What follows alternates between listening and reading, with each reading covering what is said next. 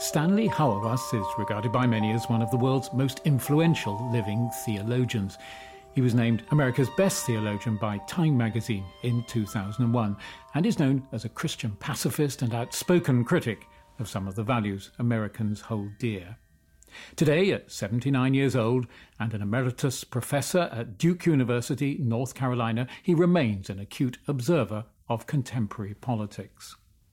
With just days to go to the US presidential election, he's come to London to give a lecture at St Martin in the Fields Church on the subject, My Neighbour, My Nation and the Presidential Election. And so Stanley's joined me, Mike Wooldridge, in one of the church offices overlooking Trafalgar Square to try to make sense of the perhaps perplexing, certainly to UK listeners, state of US politics at the moment. Stanley Hauerwas, welcome to Things Unseen. It's very good to be here. You were raised in a working-class family. Your father was a bricklayer. You were yourself apprenticed in the same trade. You left that behind for an illustrious career at the highest levels of academia. It's clearly a story of making the most of your life, a story of how many people have traditionally viewed America and its opportunities.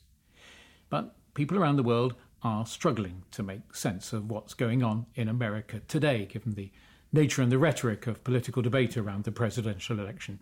What's your explanation of it? I ask all my friends around the university and where I go to church, do you know anyone that's going to vote for Donald Trump? And all my friends don't know anyone that's going to vote for Donald Trump. And I point out then that indicates that we're living with two Americas, that there is a whole population that have not felt themselves part of the American project. They are largely white males from 25 to 65 that feel left out of the central parts of American life. There's a big debate whether Trump has created them or whether he just discovered them. Probably a bit of both. We'll delve into all that in just a moment, but first of all, do you think it is possible that Donald Trump could win the election? With the most recent developments, with the FBI discovering all of these emails and making them public, I think Hillary Clinton will still win, but I wanted her to be able to crush him because the future of American political life is going to be determined with what happens to the Republican Party after the election. Whether the establishment that's part of the Republican Party can reclaim the party and reclaim it in a way that the party finally realizes it's not going to survive on white male votes, but you're going to have to reach out to the Hispanic population, to the African American population. That's really going to be crucial. So clearly a time of huge anxiety, uncertainty then around the whole election. Mr. Trump's ascendancy to the Republican nomination, I suppose his hijacking of the party, some people would say, clearly didn't happen in a vacuum, as you were indicating just a moment ago. What then do you think were the key factors in it? I think giving voice to resentment is very deep, that many Americans feel resentment of developments that have been associated with the civil rights movement and the ability of Trump to give voice to what is almost explicitly racism without it being named as such has been a very influential move. When he talks about law and order, people forget that that was the language that was used against the civil rights movement, but it evokes in people a sense that some people have gotten ahead without appropriate work and talents that is unjust. And so he has ridden that wave of resentment to underwrite what I regard as some of the most deleterious aspects of American politics. I mean, you've portrayed that negatively about him coming from where you do. But in your lecture here, you say Donald Trump has given voice to this much broader, widespread discontent, you call it, in American culture. And you say he's exploited racism, anxiety, that do, though, have their roots in the profound sense of unease many Americans have about their lives, that they are profoundly unhappy with the lives they're living or have lived. How has all this come to pass? Well, I attribute it to what in America is a fundamental sense of what liberty is to look like. I say the project of modernity, which America is the lead society for its exemplification, is to produce people who believe they should have no story except the story they chose when they had no story. That's called freedom. And if you don't believe that's your story, I can illustrate it this way. Do you think you ought to be held responsible for decisions you made when you did not know what you were doing? No American thinks they ought to be held responsible for decisions they made when they did not know what they were doing. And, of course, what that does is make marriage unintelligible.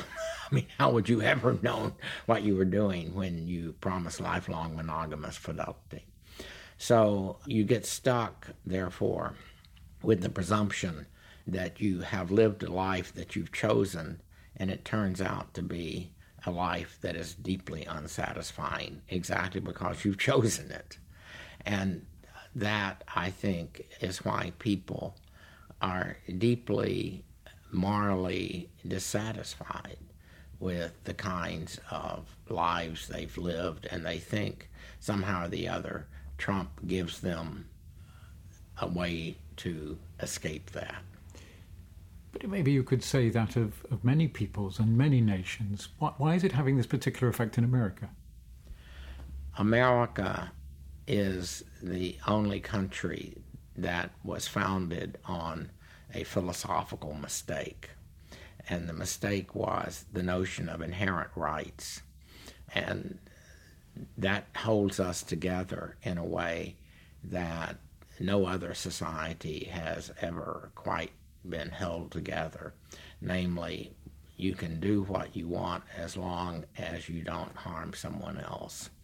And therefore I get to exercise my inherent rights, which are chips against other people's inherent rights. Can you explain something that seems to be, on the face of it, a contradiction about what people call Trumpism? In much of Middle America, the white working class form a significant part of his core support, but across the nation as a whole, his supporters are generally wealthier than most Americans. What does that tell us? Does it in fact tell us that the Trump phenomenon goes beyond issues around dispossession?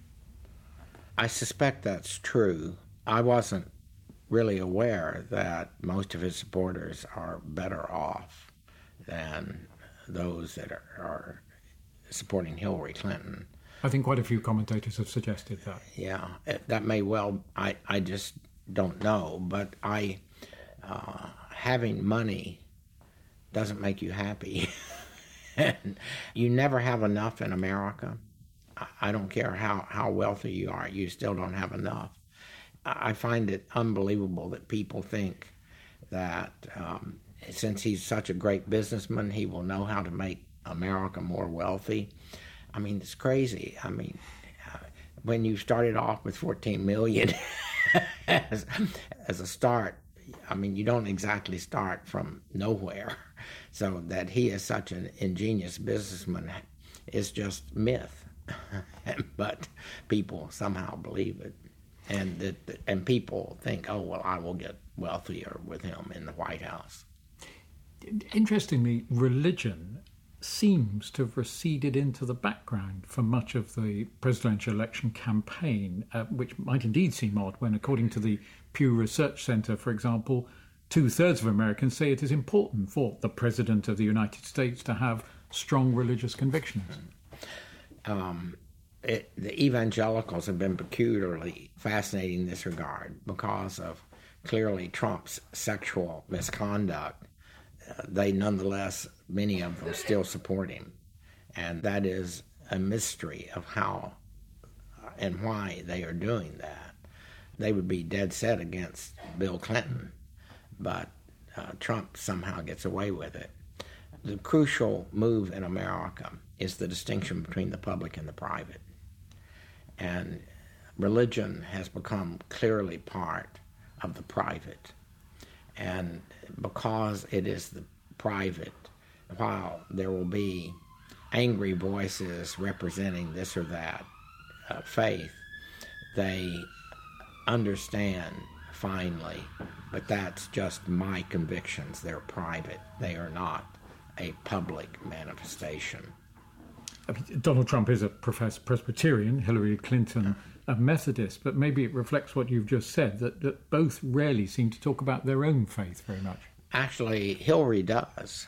She comes from the social gospel form of Methodism. George McGovern came from that same background. And she's very explicit about the significance of that, and I think it was significant for her. Trump was brought up not just Presbyterian.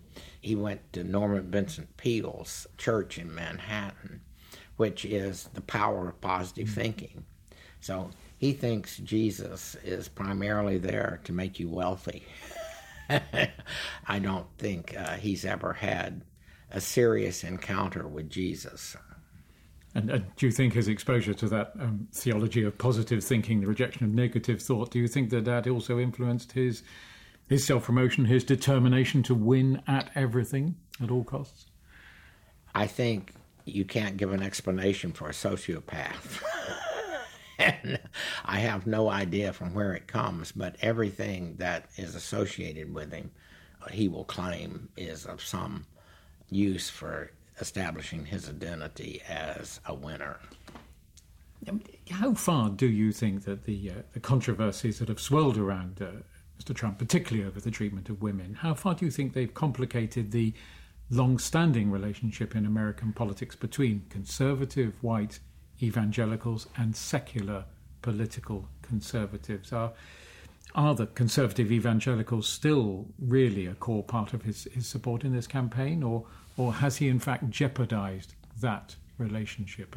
It doesn't seem like he has jeopardized that relationship.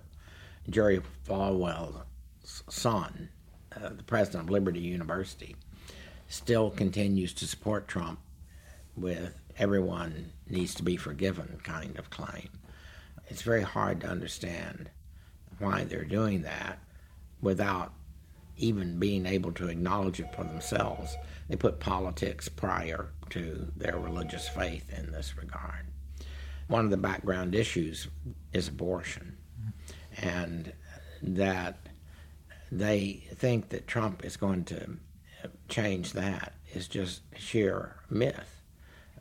Because they've had 20 years of Republican rule at various times, and Roe versus Wade is still the law of the land. It's been reported during the campaign that a section of the American church feels that it's fine to vote for Donald Trump because God works with our weaknesses. Trump, therefore, is a vessel that God will use to bring about his purposes. Do they have a point, theologically speaking? No. God's weakness is to be found in the cross of Jesus Christ in a way that is not a generalizable presumption that would help you identify that Donald Trump is weak in that sense. I think that that's just sheer ideology.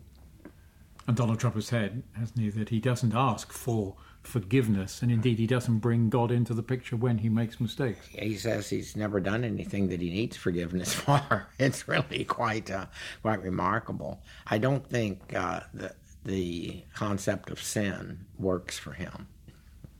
What about Hillary Clinton, her faith and the votes of the faithful?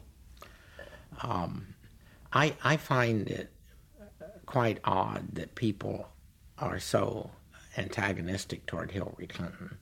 She's a professional politician. What do they want that she doesn't seem to give them? The fact that she and Bill Clinton have become wealthy after his presidency and her service as Secretary of State and Senator of New York, that's the way the system works. I mean, America is a plutocracy, and Hillary Clinton is probably about as good a representative we could possibly have within those constraints. So I find her articulate. Quite frankly, she's got a much more aggressive foreign policy than Obama. I'm not particularly happy about that, but it's a much better alternative than Trump, for sure. As I said, she comes out of a progressive form of Christianity that has much to be said for it. But what you just called her aggressive, more aggressive foreign policy than Obama's, that challenges your lifelong pacifism, presumably. Yeah, well, I'm a radical in the sense that I've always thought American presidential elections were like the Roman Colosseum. It entertains the populace in a way that directs their attention away from the fact that the inequities that constitute American society do not have to be looked at.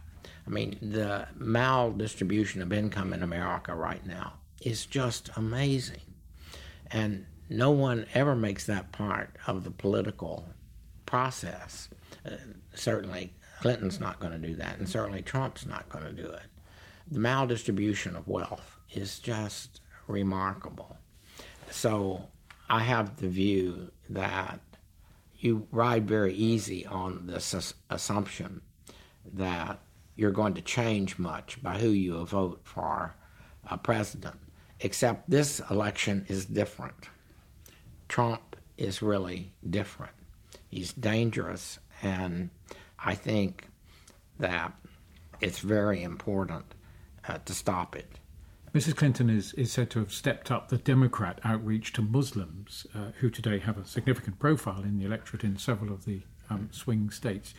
Do you think her task will have been made easier by Donald Trump's demonizing of Muslims, as many would say? Yes, I think there's no question of that. I think the Muslim populations in Chicago and Detroit will make a difference in terms of the election, but I think that Michigan and Illinois are fairly safe Democratic states to begin with.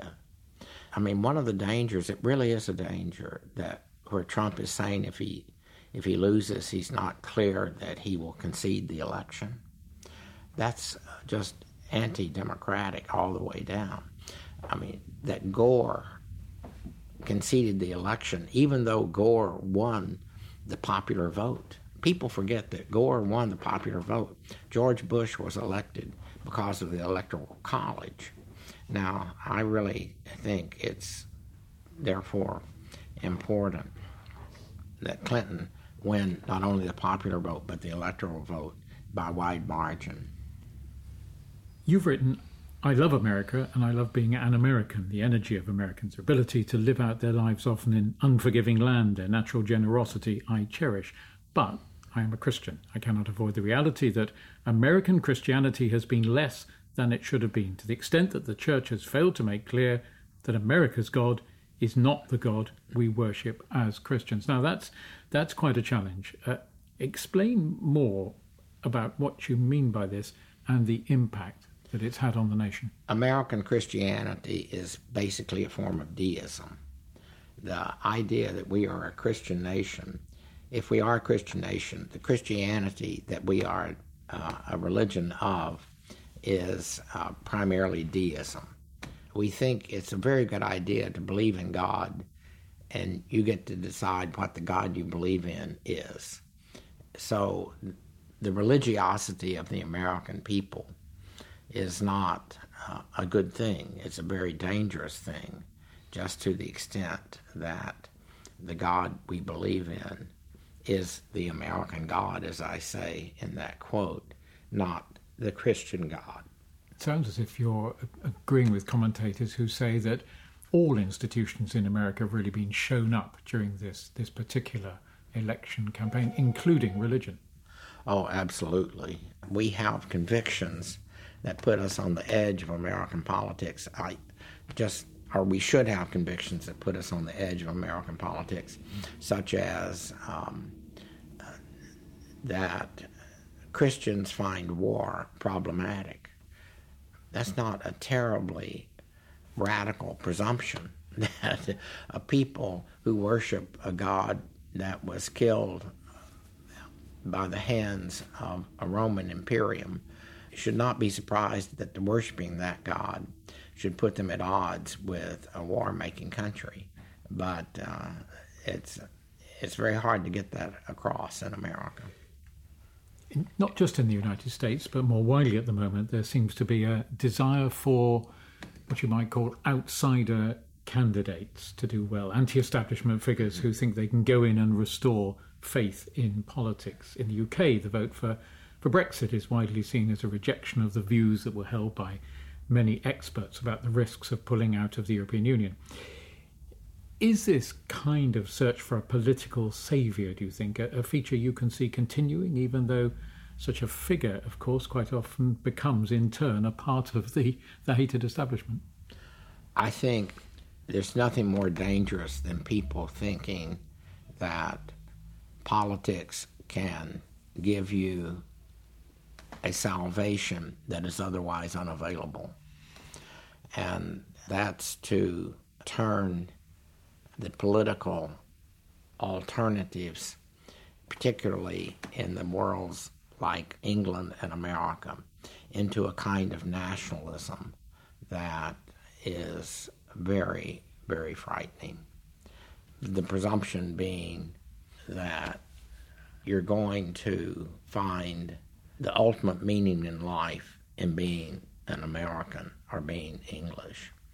One of the things that has not, for example, become a subject in this election is the fact that America has been at war continuously now for almost 20 years. The military in America, who I have great respect for in many ways, nonetheless, Americans find the sacrifice of soldiers, as they say it over and over again, is what makes America great. And what that does is fail to recognize, at least for Christians, that the sacrifice that we understand should determine our lives is the sacrifice of Christ on the cross, not the sacrifice of people being willing to kill other people. You once said of choosing a president, once you've made your choice, you have to learn to live with it. So there is a kind of resignation that freedom requires. Do you still feel that in the light of this election, and will you, and would you indeed call on the nation, use your influence, to live with the outcome whichever way it goes? That's not a decision you're going to get to make. You're going to have to live with whoever gets elected. And therefore, if Trump is elected, one of the things you're going to have to do is learn how to live daily as a form of resistance. If he won, is it possible that he could turn out to be very different in office from the person you've been describing in the election campaign? Who could possibly know? The man is absolutely unpredictable, and he understands that his unpredictability is a form of his power. But of course, history does show us people who have turned out to act in power in a very different way from how they had appeared to try to achieve that power. That's true. God is great. You never know what surprises may come, but I don't expect any good surprises from Trump. Stanley Haworth, thank you very much indeed. Well, I'm Mike Wooldridge, and I've been talking with the American theologian Stanley Haworth for Things Unseen, the podcast for people who think there's more to life than the purely material. Things Unseen was brought to you by CTVC. And you can hear this programme again and find other editions of Things Unseen at www.thingsunseen.co.uk.